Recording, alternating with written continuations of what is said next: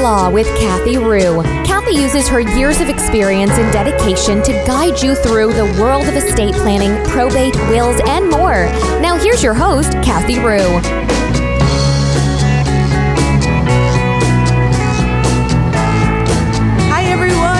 Thank you for joining us this Monday. It's a great Monday outside, even though we're getting a little sprinkling of rain and some clouds. It's still a great day to be here in the studio. I've got Kevin Epling, who's my radio host. Hey, how are you? Pretty good. How are you, Kevin? You know, I'm doing pretty well. And speaking of the weather, I just got back from sunny Orlando. I was at the PodFest convention.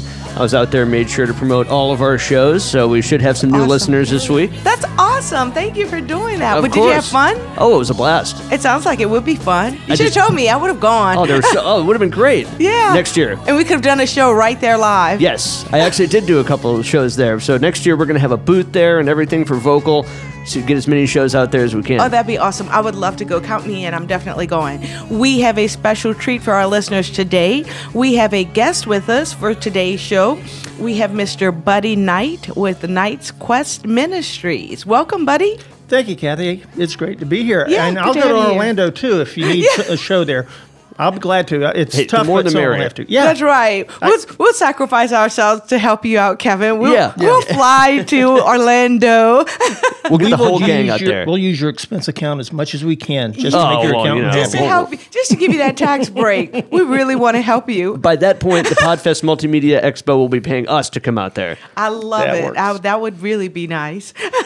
Well, Buddy, thank you for joining us today. We're so happy to have you here. Today's show is going to be on cyber safety, staying safe while you're online, and avoiding a lot of pitfalls and traps that you can easily get into when you're surfing the World Wide Web.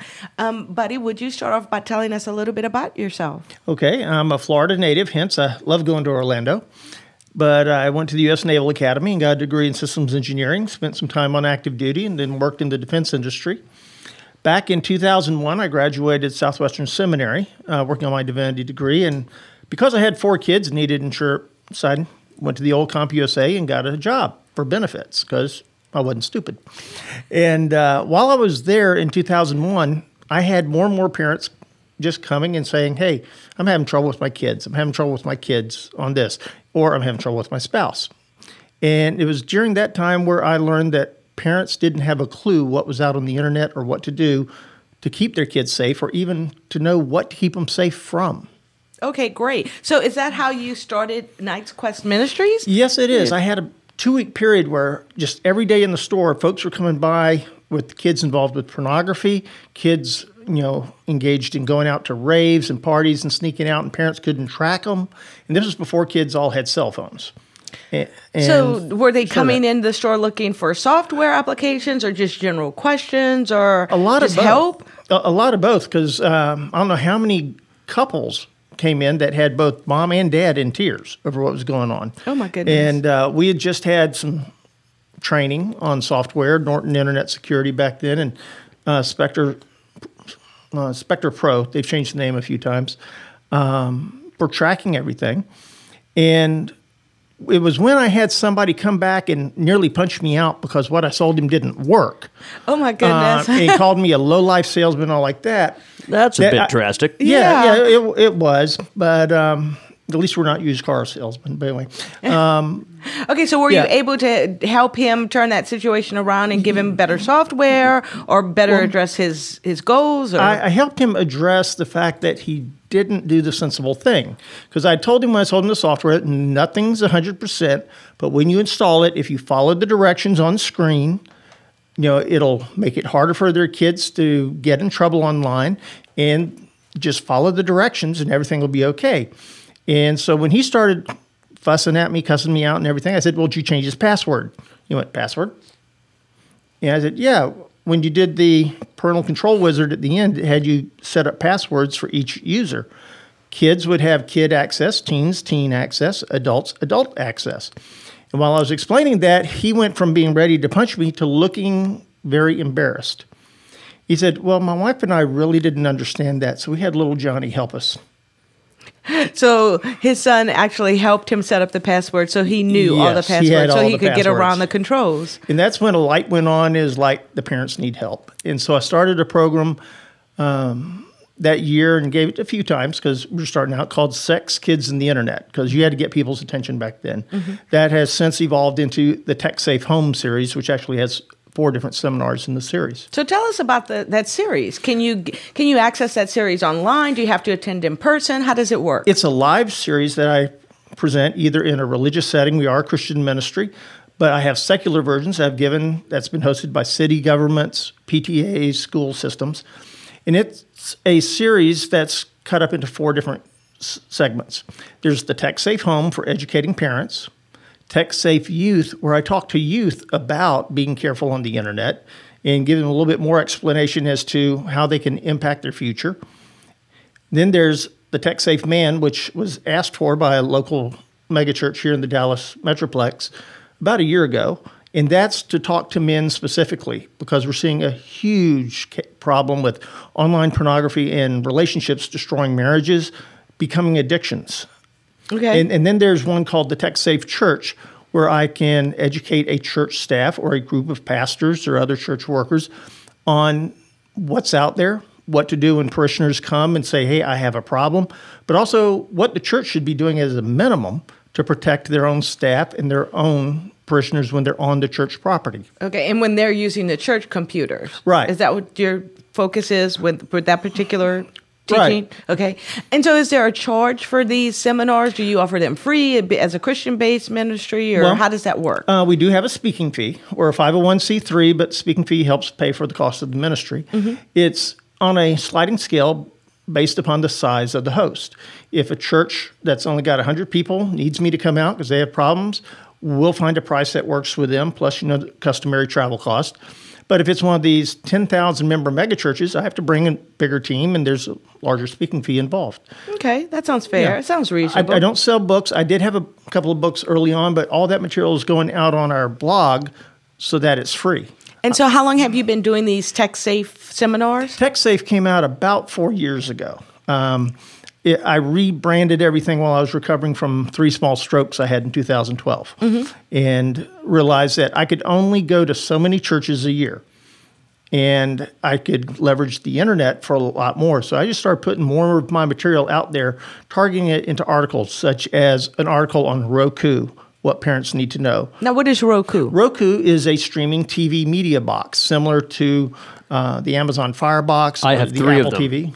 Yeah. I have none of them. I've never heard of Roku. The TV in the background that has your logo on it right now, that TV has a built-in Roku. Okay. So I'm a huge fan of Roku. Roku. I am too, but I'm a huge fan of cars so long as we follow the traffic laws. And people need to understand what are the risks when they bring this technology into the home, and how can they lower the risk to their children and to themselves. Okay, so let's back up a little bit, because I don't know what Roku is. I've never heard of it before until you said the word just now. Okay. So would you please, for a technology toddler such as myself, which is what my children call me, they call me a technology toddler, because just like that gentleman came into your store, I often go to my children for technology assistance. And of course, I trust them. I give them my passwords to a lot of my software applications, and they're able to help me with, sometimes YouTube videos, posting stuff to Facebook, uploading stuff to Google, sharing files, copying files, things like that. So what is Roku? Okay, Roku is a product in a new category of products that uses the internet called streaming media. Now, you probably know that you can get on your computer and you can go to the Netflix website and sign into your Netflix account on a web browser and watch movies on your computer. Yes. Okay, Roku is a very small computer, specialized, that you can add apps, just like your phone, that allows you to do the same thing, only instead of your computer, it will tie into your TV so that you don't have to have a computer to watch Netflix. You can put it on your 65-inch TV. And So is it like Chromecast? Yes. it's similar. Okay. It's similar with I've heard of more features. Chromecast. I love that the remote actually has buttons for Netflix, Hulu, Google Play, and Sling. And Sling's what I use for main TV. I'm a cord cutter, so I don't See, and have I'm cable anymore. Netflix. Yeah. I'm a Netflix person. Oh, I love Netflix. Yes. But if you still like that old being able to watch some live TV experience and being able to browse channels, then you can get Sling for $20 a month. And Right. It's integrated fully with Roku. But Okay. here's the problem with Roku. Roku is different from the other products out there, such as Amazon Fire and Apple TV, in that the Roku box is what's called an open system. anybody can make an app for it. And so I could make an app for my law I did not profession know that that. could go onto Yes. Roku. Yes, as long as you have streaming media like this show that you want to make available. The problem is the adult media industry also has stepped into the fray. And so there are apps out there that you can have loaded to your Roku that give you access, basically like a Playboy Channel app or a Spice TV app or apps from porn sites you've never heard of. The thing is, they're smart about it. One of the ones I researched on Roku actually had 2 different installation codes. If you used one installation code, the app icon that you saw said what it was, Billy Bob's porn site, whatever it was. If you used the other code, you got an icon that said spreadsheet tutorials to hide what it is. Something that your wife or girlfriend would never click on. Out of curiosity. Or I your wonder. mom or dad. Yeah. If you're Or if parents. someone walked past the computer, it looked like you were on a Right. spreadsheet. Because this is it's on your TV, not your computer. So you're watching how to do Excel better, they think. When actually it's a cover for going to hardcore pornography. And so those kind of articles are the articles we're putting out there. One of the most popular is our double article. It's a 2-parter on something called OpenDNS. See, the big problem is all Digital, what is DNS? Wait, Okay. we got to slow down because, I'm the technology Yeah. toddler here because I'm Okay. learning a lot by what you're saying. I don't know what that is either. So. this. Okay. So what is DNS? Okay. Digital networking system? What is DNS? Domain name server, which is confusing even You had more. every word wrong. Yeah, everyone knows that. That's why I just said, let's just talk OpenDNS. But what DNS is, it's how your computer, your phone, everything on the internet looks up where you want to go. It's sort of like if I'm at home and I still have one of those big paper phone books and I want to call Vocal Communications where we are. I go to the phone book, I look it up, and I punch in the number. Well, the same thing happens on the internet with your web browser. If you want to go to foxnews.com, you type in foxnews.com, your computer goes to what's called a DNS server. It's a giant phone book of all the internet addresses of all the servers out there. Okay, and it looks up Fox News. And Yeah, what's called their IP address or their phone Yes. number, and then it connects you. OpenDNS is a major company in the infrastructure of the internet, but they provide free filtering for homes. And it's great. Basically, what they do is they allow you to create a custom phone book by topic. If you don't want nudity or academic fraud or tasteless jokes, all these different things to come into your home, you can block it at the router. And so That's nice. one of our most popular articles, like I said, is the 2-parter on OpenDNS, what parents need to know and how to filter. Okay, so let's jump back a little bit because when you were talking about Knights Quest Ministries, you were talking about the who you provide services to, and you focused on churches. Do you also provide services to school systems? Yes, I've done work for school systems as well as PTAs. Also here in the Dallas-Fort Worth area, the city of Southlake has hosted 3 of my events in the past. Oh, that's awesome. And because I have a secular version of our Tech Safe Home program because there's not a lot of religion in it. There's some when I'm in a religious environment because if you can tie that together, it reinforces things for them. But pretty much all religions agree kids don't need to get into this stuff because Sure.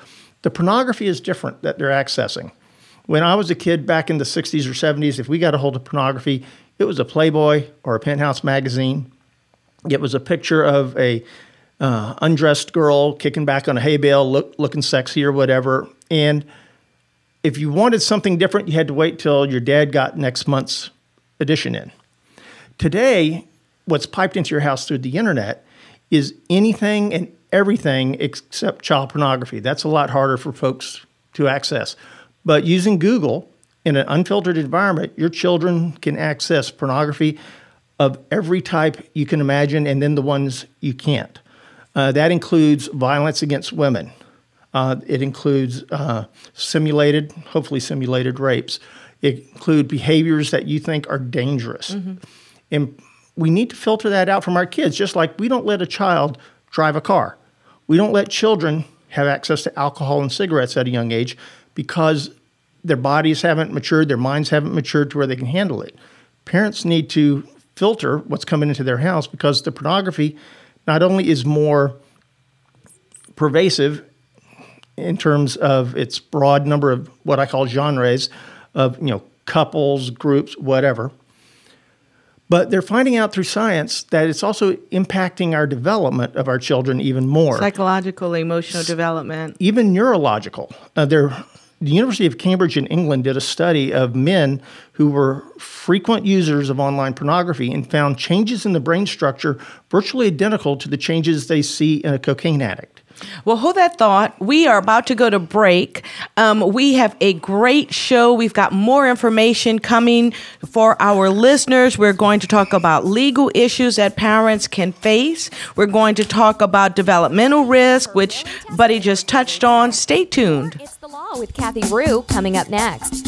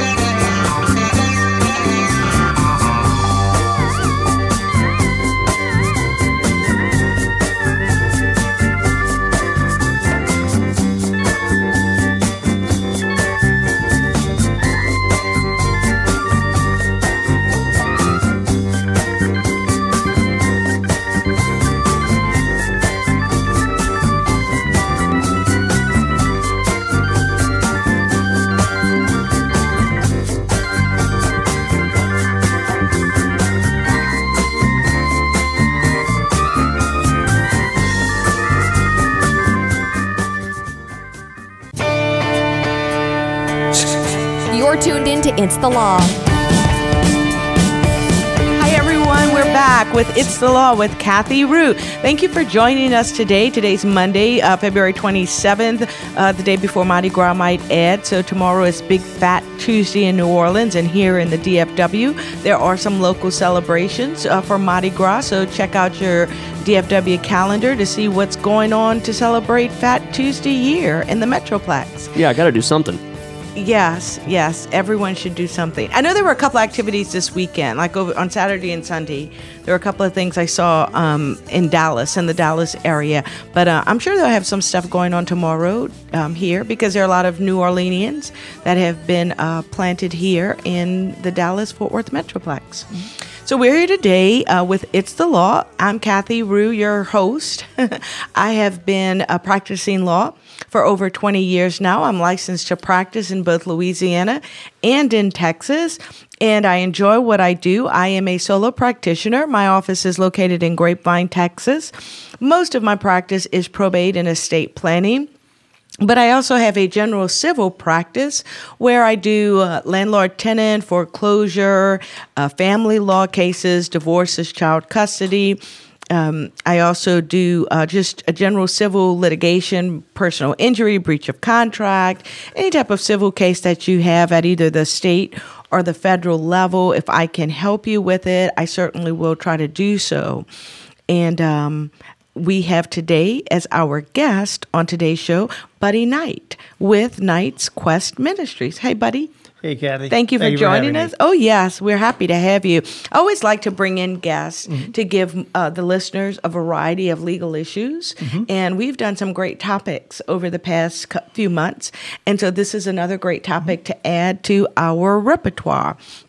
So before we left for break, you were talking about some of the online dangers and some of the risks to children, particularly who are accessing the World Wide Web. And so would you like to talk a little bit more about dangers to children?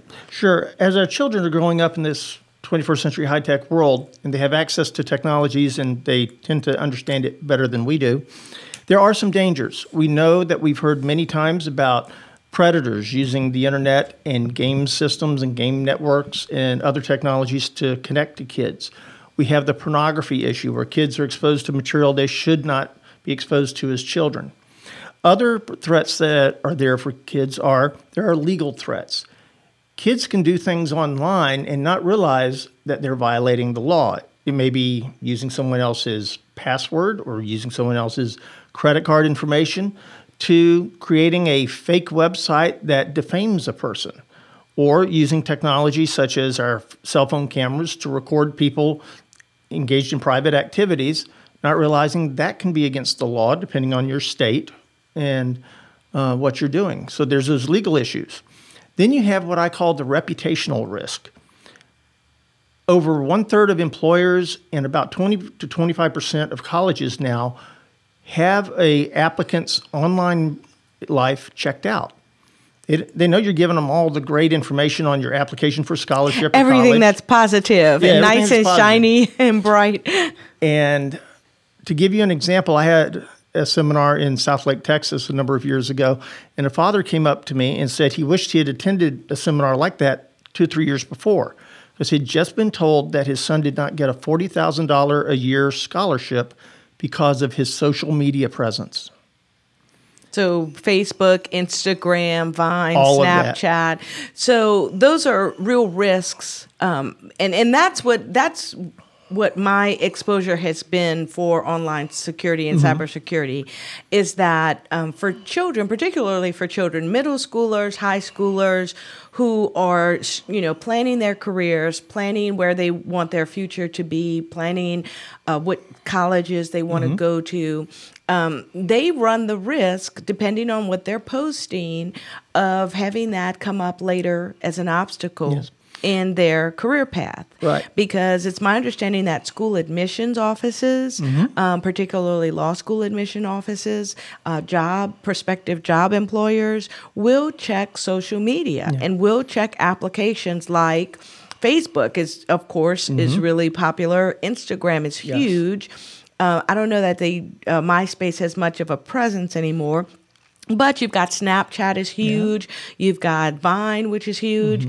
And it's my understanding from a presentation that I attended by the Dallas District Attorney's Office is that whatever you're posting online, and particularly with Snapchat, even though it disappears off of your phone after you've watched it, say, twice, or after it's played for a couple of minutes, even though you can't access it, it's still out there on the internet. It is on someone's server somewhere and can be recovered. So it's being stored on some cloud somewhere in cyberspace. Right. And I think that sometimes kids, even adults, I think, get misguided by the fact that, well, I can't access it on my phone anymore. It's disappeared. I took a picture, but now it's gone, so nobody else can access it. Right. Let's use this example. Let's say that the internet and all this social media is a lot like mailing a letter.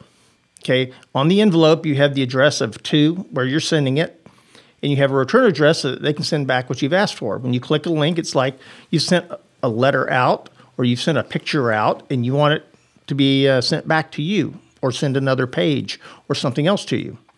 Now, let's say you mail that letter, and it goes first from your house to your city post office. Then it goes to a regional post office.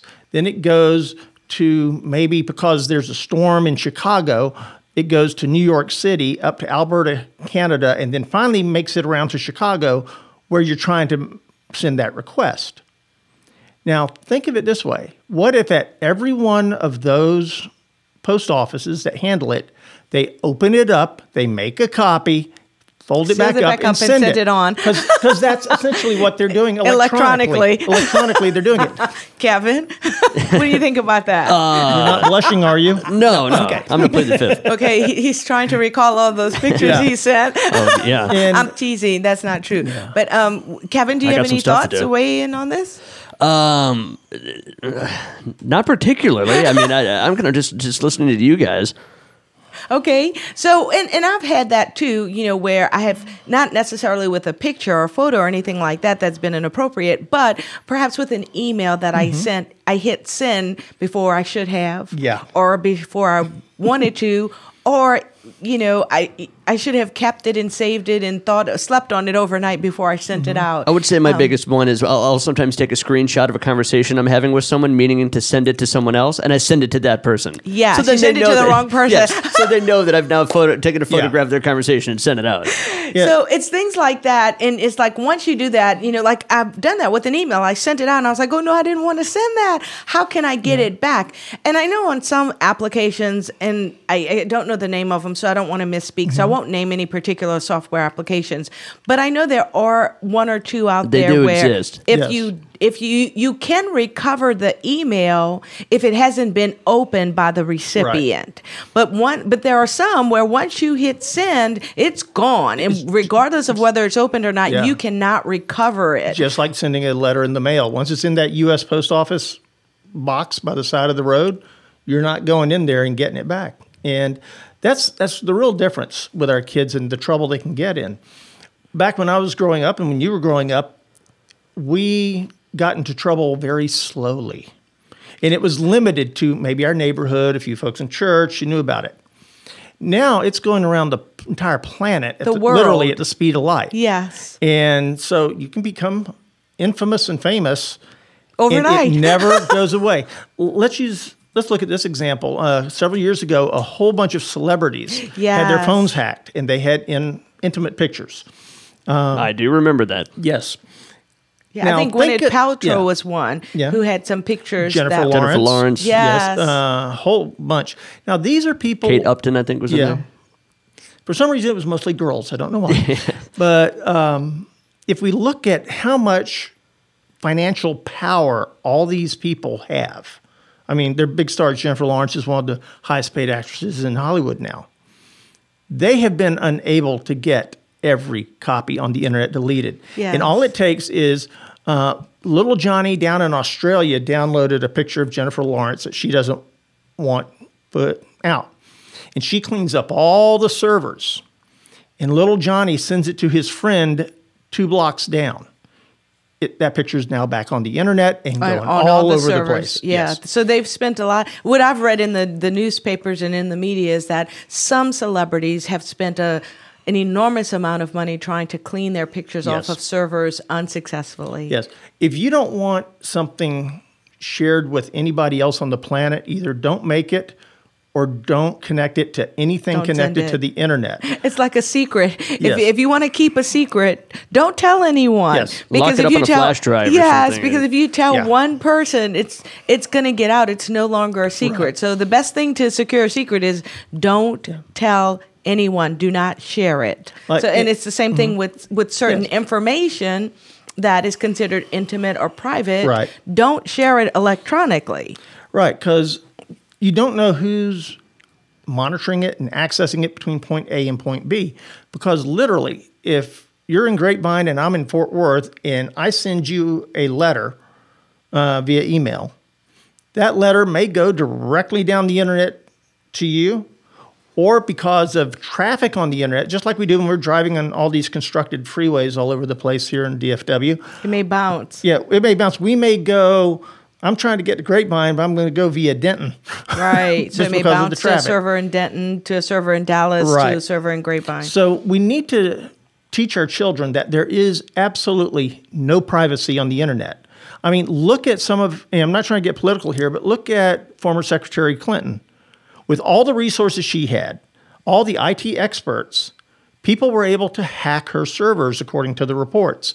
All the government and corporate servers that have been hacked when companies are spending millions on cybersecurity. You have the WikiLeaks folks going in. You have hackers going in, stealing credit card information. What makes you think little Johnny 2 doors down, who's got a paper route, knows more than these folks? So, and that's what concerns me too, particularly as an attorney and protecting my clients' confidences and my clients' sensitive information is it's not so much for me as a professional that I'm accessing undesirable information off the internet, but for me, it's more of an issue of trying to protect information that I store electronically on my hard drive, on my computer, and trying to prevent people or entities from hacking into that information and stealing it, or accessing my web browser history, accessing my client files that I've stored electronically. Those are the type of issues that I've encountered, and making sure that, I have my firewall in place. I have virus security. I have firewall security. It just, when I'm surfing on the internet, that I also have some type of security for web searching that lets me know if I'm going to a dangerous site or not, or a site that has potential viruses or malware attached to it that could somehow enter into my software, my hard drive, and access information that way. So those are the issues that I face as a professional, as a practitioner, and just keeping my client, my information safe too, my personal banking information, because I do a lot of stuff online. Like I do my banking online. I, pay on my accounts online. People do investments online. So there's a lot of online activity that goes on that's not necessarily negative, but that you also want to secure and protect. We're about to go to break. When we come back, we're going to talk about other online protection that you can use. And Buddy from Knight's Quest Ministries will tell us about different scams that are out there to be aware of. Stay tuned. It's The Law with Kathy Rue. Will and Testament for Good Radio. More It's the Law with Kathy Rue coming up next.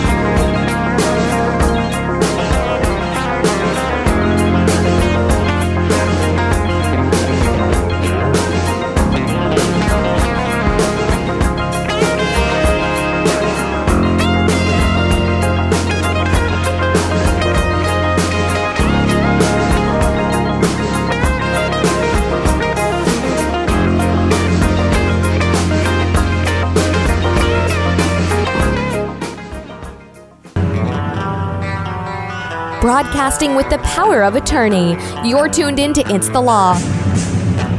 Welcome back, everyone. It's The Law with Kathy Rue. Thank you for tuning in this Monday afternoon. We're having a great show this afternoon. I'm in the studio today with Kevin Ebling, our radio host. Thank you for having me. Thank you, Kevin. We haven't seen each other in quite a bit. I know, it's been way too long. I missed a couple of shows. Yeah. And so I'm used to seeing Kevin like maybe almost every week or every 10 days or something like that, it seems. I know. We went like a whole month. Now I think it has been about a month. Now we're back on since track. Our last show. And we also have a special guest with us today. We have Mr. Buddy Knight with Knight Quest Ministries. Hi, Buddy. Hi, Kathy. Thank you for coming in today and sharing this hour with us, talking about cyber safety. Buddy's here with Knight's Quest Ministries, trying to keep us safe while we're online. Thank you for having me. Yeah. So we were talking, when we left, we were talking about potential risks of being online. We talked about children and adults being exposed to nefarious online activity, particularly pornography and inappropriate sexual content. And then we also talked about keeping our own personal information safe and getting hacked into either through our phone, our computers, and getting our personal information either stolen or published online, and how difficult it is to rectify that situation. So I know at the very beginning you gave an example of someone who came into the store where you worked looking for software. Let's go back to that and talk about the cyber safety in the home and action steps. Okay. Action steps that at both levels that parents can take at home to keep their kids safe and to keep their personal information safe. But as a professional, I express to you my concerns about keeping my own information safe and my clients' information safe. And let's see if we can talk about that too a little bit. But let's start with action steps. Okay, the first thing parents need to do is make sure their children only have appropriate technology. It doesn't matter how much money the family has or not. A child who is from 2 to 10 really doesn't need a $600 or $800 smartphone. They need to be able to contact mom or dad. Mom and dad need to be able to contact them. And so they need a flip phone, something like that. They don't need a smartphone until they're 10, 11 and older, and they need to earn that right. Yes, I agree with you, and I understand what you're talking about, because I remember when my ex-husband and I first decided to give our kids a cell phone so we could reach them. There was a particular cell phone that I was looking at and wanted to get for each one of them, and it only had 4 buttons on it. That was it. Yeah. It was just a phone and it was colored. It was like primary colors. And one phone was for emergencies, one phone was for mom, one phone was for dad, and then there was one extra button you could program, say a grandmother's phone in, or an aunt's phone in, or older sibling's phone in. But it only had those 4 buttons, so the child couldn't call anyone else. They couldn't surf the internet. It couldn't connect to the internet. It was strictly for calling mom or dad, or, in an emergency, calling the police or an ambulance or 911 or something of that nature. And that was very smart of you doing I thought that was an ideal way to resolve that situation, because really all I wanted my kids to be able to do was to reach me or their dad. Right. And I wanted to be able to reach them when I needed to. And that was it. I didn't want them listening to music online. I didn't want them surfing online when they were supposed to be in school, paying attention in class. I just wanted to be able to communicate with them and track them. That was the other thing the phone offered. It offered you a tracking device. So as long as the child had the phone on their person, you could find out where they were located. And I do want to say that there are no 100% solutions out there. No, Parents there need aren't. to look at what they want to do. But for younger children, I recommend flip phones, 10 and under. For 10, 11, up to about 15, the only phone I would recommend is the Apple iPhone. And that is because it has so many controls and filters built in. You can even set that phone for a maximum volume output so your kids won't blow their ears out listening to AC/DC or whatever they're listening to. The Android phone has a little bit more security risk, and it's not as well integrated because every single manufacturer of Android has a slightly different version of Android on their phones. Apple is Apple, and parents can take control of those devices very securely. Apple's done a great job, and they do not pay me to say that. Okay, so let's talk a little bit about parent control of tech and using a control admin account and using strong passwords. Okay, the one thing I recommend that parents start off with is create a separate email address for the family safety, their internet safety. And that will be the parent account for anything else you need for parents' accounts.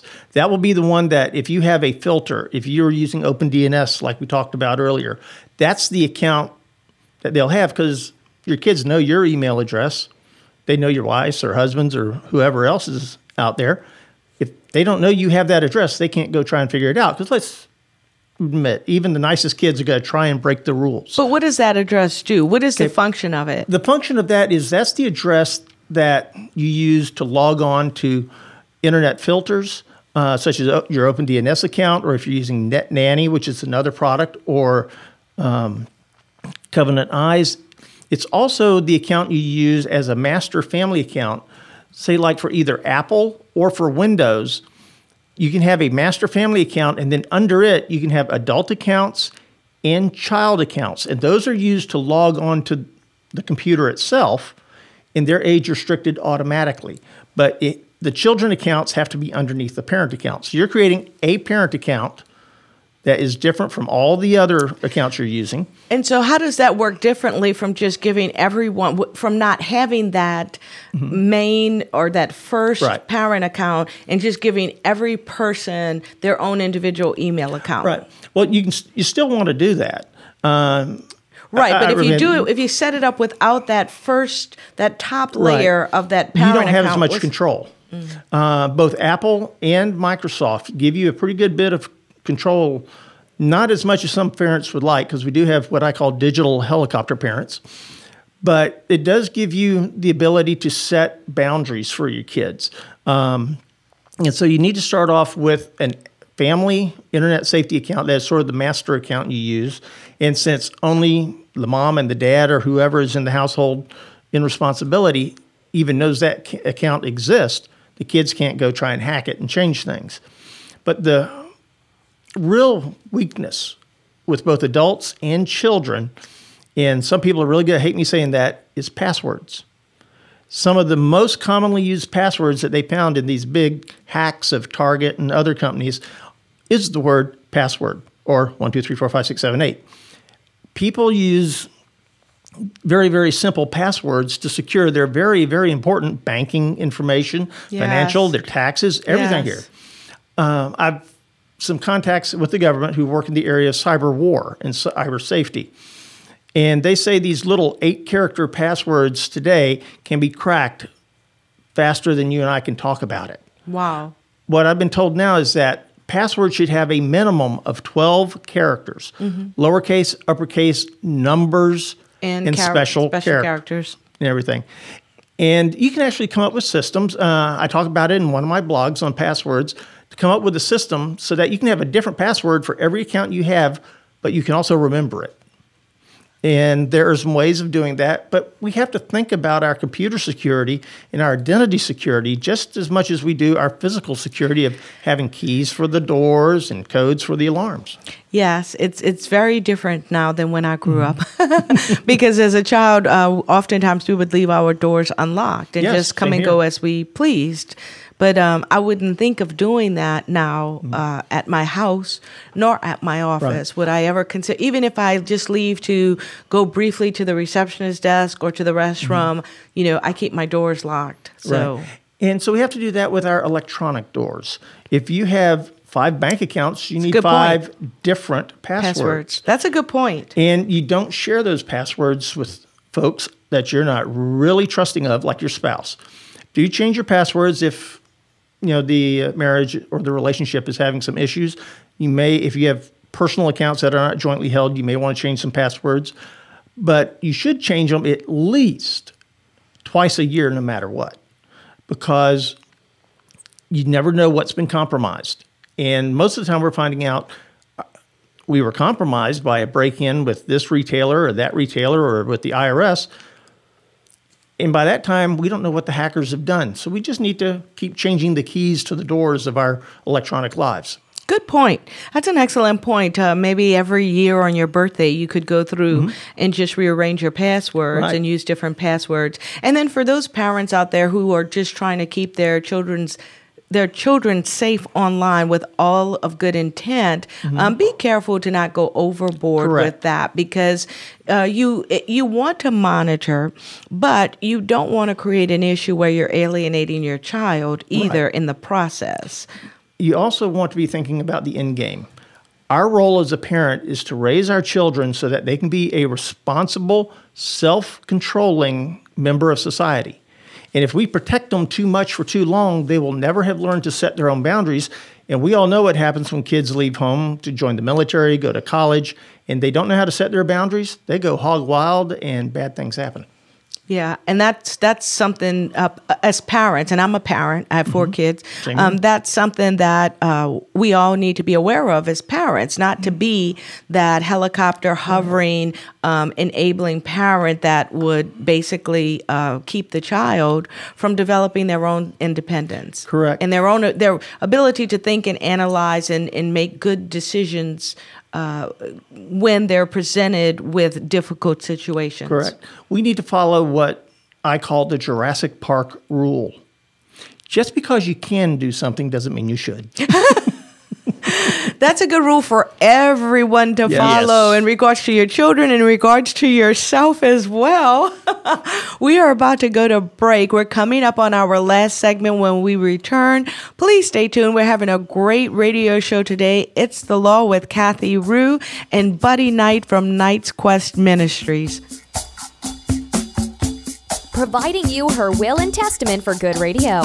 More It's the Law with Kathy Rue coming up next.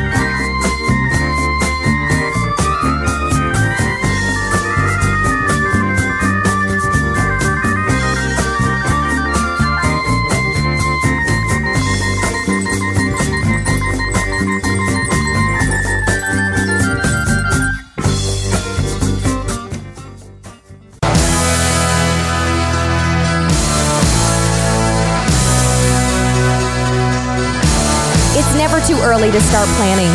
You're tuned in to It's the Law. Good afternoon, everyone. Thanks for coming back and joining us on It's the Law with Kathy Rue. I have in the studio with me today Kevin Epling. Hey, Kevin. Hello. He's doing a great job with the audio and the technology here. And speaking of technology, we're talking about cyber safety today, and we have a guest with us, Buddy Knight from Knight's Quest Ministries. Buddy, hi. Thanks for joining us. Where's your business located? Well, we're based out of Fort Worth, Texas, although we've done programs around the country from California to Maryland to Florida up to Chicago. But we're based here in the middle in close to where we can always go see the Cowboys play in the Great. Rangers. That's awesome. And so if anyone who's listening wants to get in touch with you, how can they reach Knights Quest Ministries, or how can they reach you? The best place to start is at our website, knightsquest.org. We also have a blog, which is at blog.knightsquest.org, and that's got 140 plus articles on everything from Christian purity, which is part of our ministry that we would talk about separately, but also articles on how to filter your home network for free. If you visit our website, there's a green box on the right-hand side with a list of blog articles to get you started on having a tech-safe home. Great. And is there a phone number that they can call? 817-715-4074, or they can send me an email directly to Buddy, Buddy, at knightsquest.org. Okay, great. And do you also have secular information? Because I know you said you have a lot of Christian information for purity on your website, but is there a secular version of the technology information for keeping kids safe online? Right. All of our programs on technology have a secular version, whether I'm speaking to kids or just to men or to parents. Online, a lot of the material, we don't have two totally separate websites, but a lot of our material is not, shall we say, overly religious, because the religious issue isn't what we have to discuss. It's sort of like it's technology that you have to discuss. It's sort of like with Dave Ramsey. Churches and religious organizations say, be a good steward of what God gives you. Dave tells us how. And so we want to sort of be the Dave Ramsey of technology safety. Okay, so give us your website address one more time. www.knightsquest.org. And you can go there and get about 140 articles on making your technology, your home safe technology-wise, and staying safe online. Right. You can click on the link to our blog, or you can go to our new YouTube channel that we're experimenting with, and it's even got a 2-part video on how you can lock down your child's iPhone really tight. Okay, great. So now when we were at break, you and I talked a little bit about antivirus, anti-malware, which is a big issue for me as a professional. We talked about that because that is what keeps my information safe on my computer from hackers, intruders, various viruses and malware that's out there when I'm surfing, when I'm visiting different sites. And we also talked about scamming and phishing a little bit and camera security. Can you go into that a little bit more detail for us?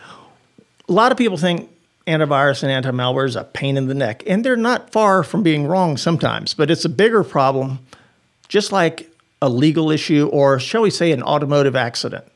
We don't like to think about it because we don't want to deal with what could happen, but we have insurance. And your antivirus, anti-malware software is your insurance. And you need to realize that's an annual cost you're going to have to pay to have both antivirus and anti-malware, which is sometimes in the same internet safety package, depending on the product. And you have to do a subscription. You have to have new stuff all the time because the bad guys are changing their tools all the time. If you buy something now and 2 years from now you haven't updated your program and got the new version, your 2-year-old software won't know the new threats even exist. So the most important thing is to find a good, solid, recommended antivirus and anti-malware package. And I've used 2 separate ones because they're a little bit different. It's like having a circular saw and an old manual saw. You're attacking things differently. And then you need to make sure you update it regularly. Most of them have virus signatures and malware signatures that come out weekly. So make sure it's set for automatic updates, or if you're using some of the free products, which may not have automatic updates, just once a week, make sure you do an update while you're checking your bank accounts or your emails. And that's what you need to have to give yourself basic protection. Most of those products, at least one, will have a web security app that will fold into your browser, whether you're using Chrome or Safari or whatever. And then you just have to use some common sense. One of the most popular calls I get is from people, including relatives, who suddenly have been surfing and this alarm goes off on their sound and a screen comes up saying, "This is Microsoft. you are infected. You're about to lose everything, and your computer's going to blow up and take your house with it, something like that. I've gotten those. Yeah. Okay. And they say, what do you do? And what I tell folks is you turn the computer off. Don't log off. Just hit the on-off button, turn it off, because you've hit a site that's probably used a script or a fake web page to throw that up there. Then you just need to run your antivirus, anti-malware to make sure there aren't any remnants around. The fact of the matter is, everyone's going to get a virus infection at one point in time. That's why we need good quality software that not only detects and protects, but quarantines it and cleans it. Yes. And I know what this has happened to me, and I've had to be extremely careful about it.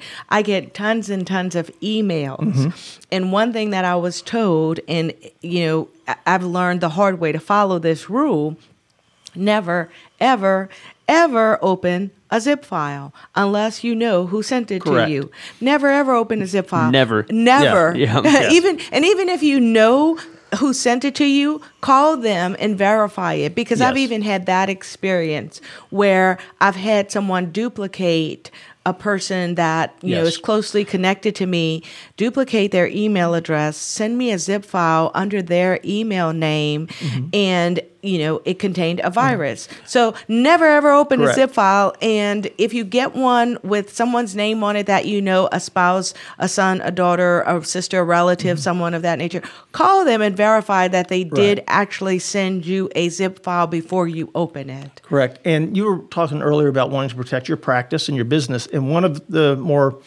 newsworthy threats that we're hearing about lately is what's called ransomware, where a virus will come in, it Yes. will encrypt everything on your hard drive and say, if you don't pay us $500 or 3 Bitcoins or whatever they're asking for, you're never going to get access to your data again. There are 2 things I recommend to give yourself some protection on that. First is everybody at home and at work needs a good backup system.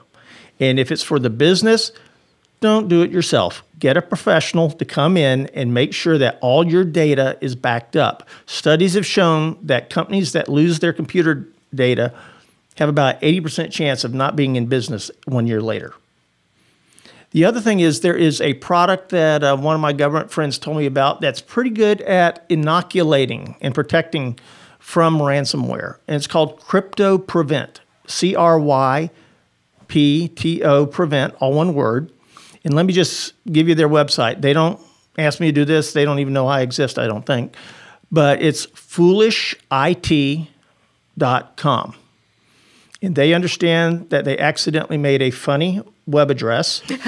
And they laugh with it, but it is Foolish IT. It is funny. And, try Crypto Prevent is a good tool to use. It's well regarded.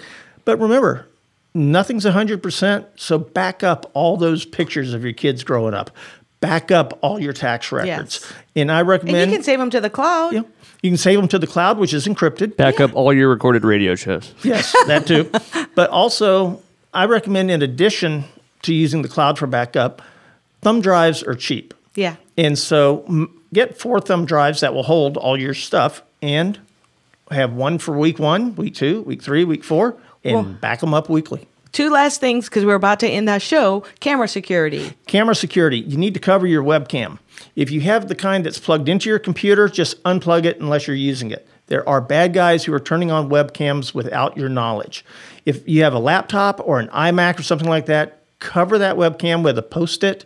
Don't put tape directly on the camera, but cover it so that you can keep somebody from spying on you, because there's some bad guys out there. I swear, if all these bad guys turned over a new leaf and went toward good stuff, we'd have a cure for cancer and inner space travel now. Last point before we leave, we've got about 30 seconds left. Okay. Private legal issues, Right. privacy rights versus monitoring rights. Right. Depending on the state you're in and depending on what your state legislature is doing, parents may have monitoring rights for kids' phones. They may have limits on those rights. If you think you need to monitor one of your children's phones, check with a lawyer in your state who is familiar with cyber privacy rights, because it's changing. Cyber privacy laws are changing left, right, and sideways. I read in one case in New England where a wife or a husband, I can't remember, was convicted of a felony for figuring out their spouse's email password. In the webcam case, you told me about the Philadelphia Right. webcam case. Yes.